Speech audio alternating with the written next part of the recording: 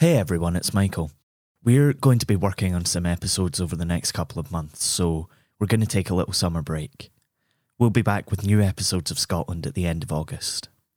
In the meantime, my pals Annie and Jenny from the Incredible Stories of Scotland podcast have just started a brand new audio drama series called Weight of Sand, and I'd like to play the first episode of it for you right now. In this episode, titled Sin Curdles, Annie finds herself in Aldern toll booth in 1662 and meets Isabel Gowdy, one of the most well-known women accused of witchcraft in the Scottish witch hunts. Come on, let's listen in, shall we? The following story is inspired by the real trials of women accused of witchcraft in the north of Scotland. The makers of this show wholeheartedly support the campaign for the pardon and remembrance of people accused and convicted of witchcraft in Scotland. This series is funded by Northwood.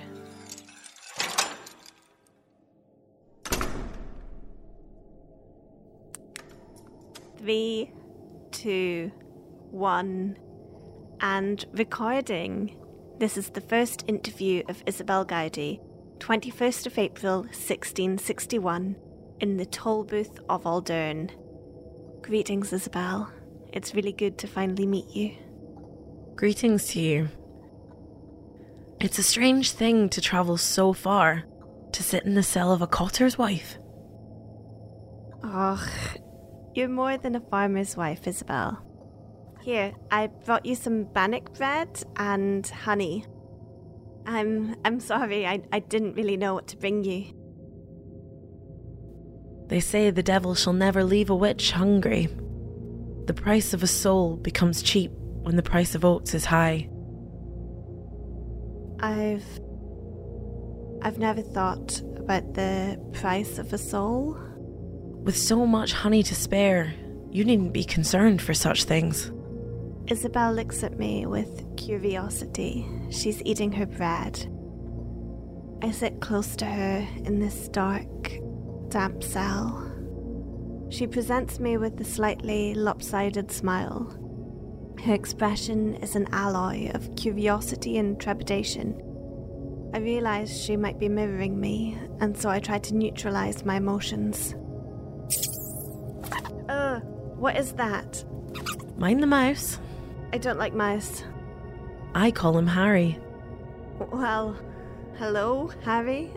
Must be time for introductions. My name's Annie, and I've come to listen to your story.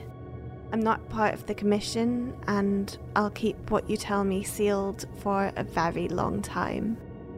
The people prosecuting you don't know about this meeting. You are the chronicler they whispered of.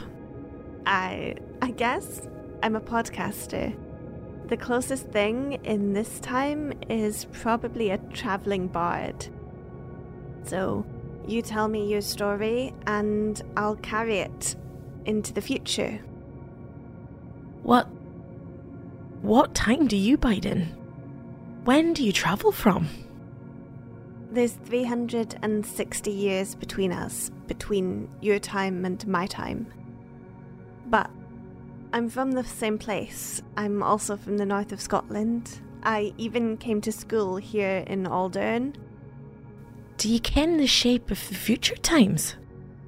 What happens in this place? What happens to me? The trial? Do I end up in the gallows for the crimes of witchcraft? Or do I go home? Go free? I'm sorry, I don't know what happens next. And it's actually in our contract that we're not meant to talk about the future. But even so, the records of your verdict, they don't exist in my time. They don't remain. I don't know the outcome of what happens here. I'm sorry. I'm so sorry. Can you find for me? Find for me what my fate becomes? It doesn't work like that. We'll need to find out together, I'm afraid. Your time, this time, There's a void in the archives, and no amount of research will tell me how your story ends. It's why I'm here now, to discover what happened to you.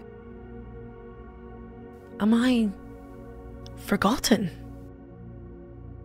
No, your confessions are in my time, and they are one of the most famous witchcraft testimonies in the whole world. You ken me as a witch? Is my name cursed?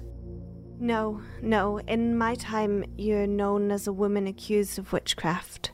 All the witchcraft trials become seen as an injustice against the people who were persecuted. We see all people accused of witchcraft as innocent. Absolution for the dead?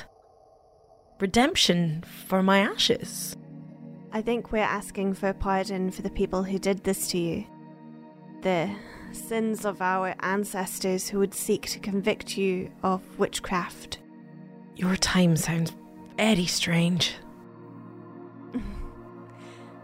Yes, well, 1662 has also been quite surreal for me so far. An old man once said to me, "The past is like a foreign country. They do things differently there." But I never really liked that saying. Or that man.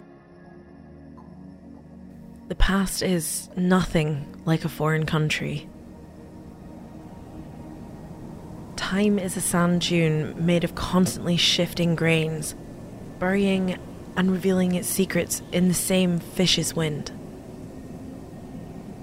It's filled with lost things ground so small by the ebb and flow of the sea that it's hard to piece together just what they are. We carry the past of our mothers as much as their history carries us, just as the sands shift. What of the present? When we are, right now. This moment? It's as light and reckless as a scrap of driftwood or a fragment of a cockleshell displaced with each tide. You know this well if you can't tell me if I live or die. It's a funny coincidence that you speak of sand dunes. There's local folklore about you cursing this area, well, not Aldern, but north, the Culbin, the place where you live. It becomes known for dunes. They will say I have made a curse? You will tell me of this curse. I shouldn't have said that. That's not what I mean.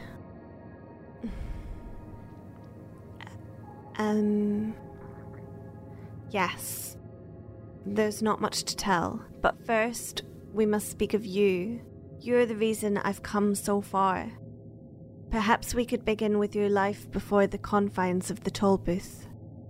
You hast come so far, to a wretched prison betwixt rotting and ruin, and question who I am on the outside of this wall.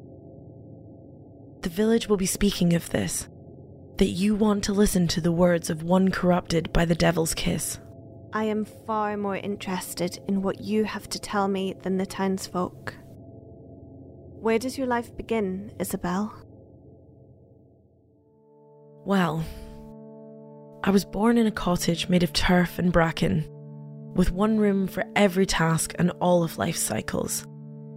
It was a place of 3 warmths, and this heat was the pleasure of everything.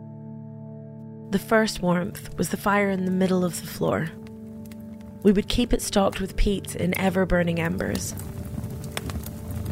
They say that if the fire ever went out, the devil would come in. The second warmth was the cow that came inside in the cold seasons. The breath and the heartbeat of the cow are the whispering heat of a stoic beast. In winter, when the days were shortest, we would bleed the cow into oats, and we'd mix this for our sustenance.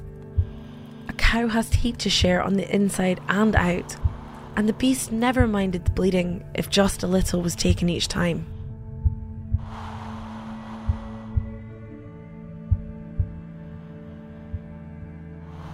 The last warmth is the summer sun, the mother to our harvest. My family ploughed a small piece of land that was wasted or reaped depending on the weather.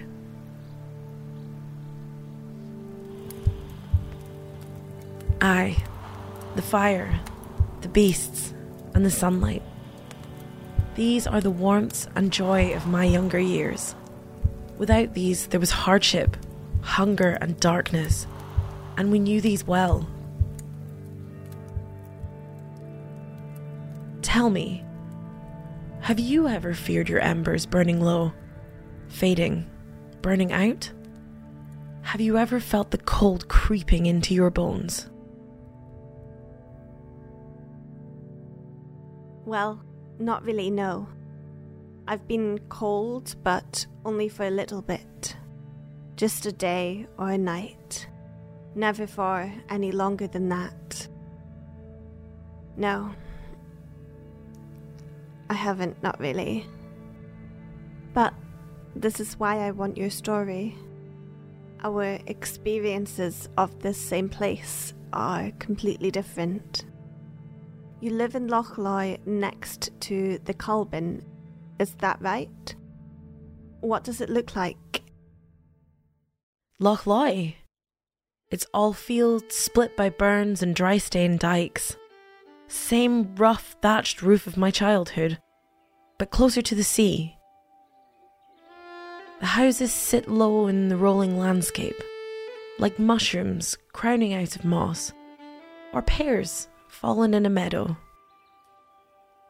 Are you fond of your home? Is it a good place? It's all I can. These lands have sheltered me for all my days, and mayhaps many more. The furthest I've travelled is in the stories that the fishermen bring back. Do you ken Loch Loy? Aye, I know it. I will grow up at Loch Loy a few hundred years from now. It's a special place. The day I was brought away from my home, the wind was quietly kissing the young crops. The birds were gently chattering in the fields. The cold stone of this crooked toll booth replaced the soft earth of my home. The chills of this stone break through me like the ringing smash of iron on an anvil. Before you were brought here, how did you first hear of witchcraft? I remember no days before I knew of the superstitions that I am now named unholy for. My mother would tell me which wells and springs were favoured by the fairies. A good word said over the last corn of the harvest blesses the land, just as an evil word said upon a cow will curse its milk. Everybody kens that if farmers were to touch the old ruins left by the fairy folks, well, they would soon find their crops standing dead in the fields. Magic is blended with the hills, trees, dirt, and under earth. Now, they say that these magics only come through the covenant with the devil. Am I to believe that all of these blessings are now the devil's work? Nay. If we are to believe in answers at all, then they can come from only the Creator himself. The magic doesn't change. What alters is the whims of folks who want to see you hang at the gallows for it. The good wife tests her faith in every moment of her being. Mayhaps she covets the milk of her neighbour's cow, or speaks the wrong words when churning the butter. The devil hides his trials in every task. But does the good man ever meet the devil on the battlefield? In blood, gore, guts, flesh torn up? Never.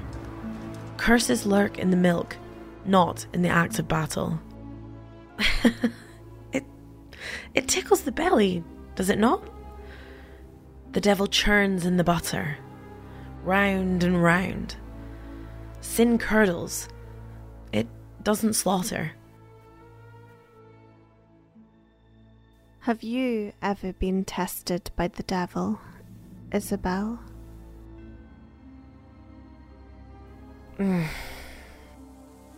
Aye. It was many years ago.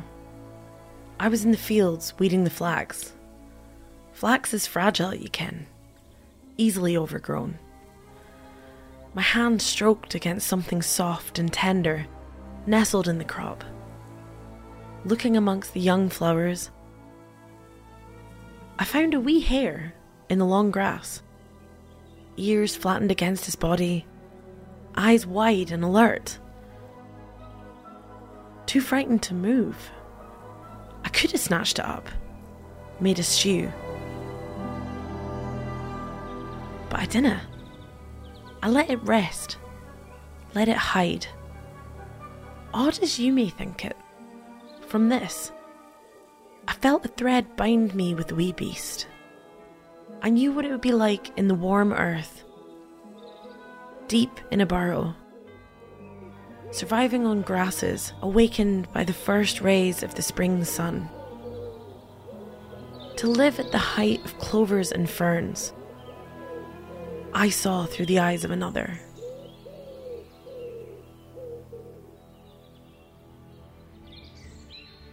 You became the hare. Aye.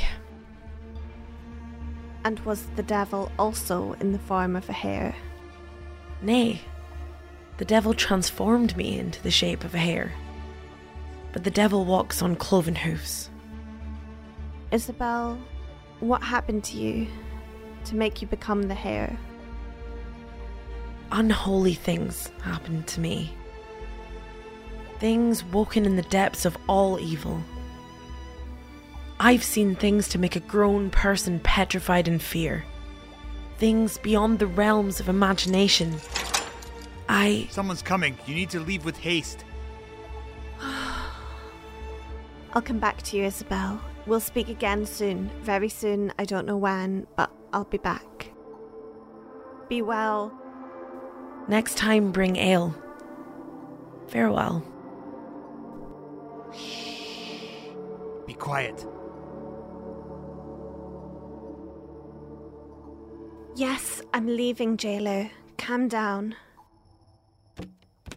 Not that way. They might see you.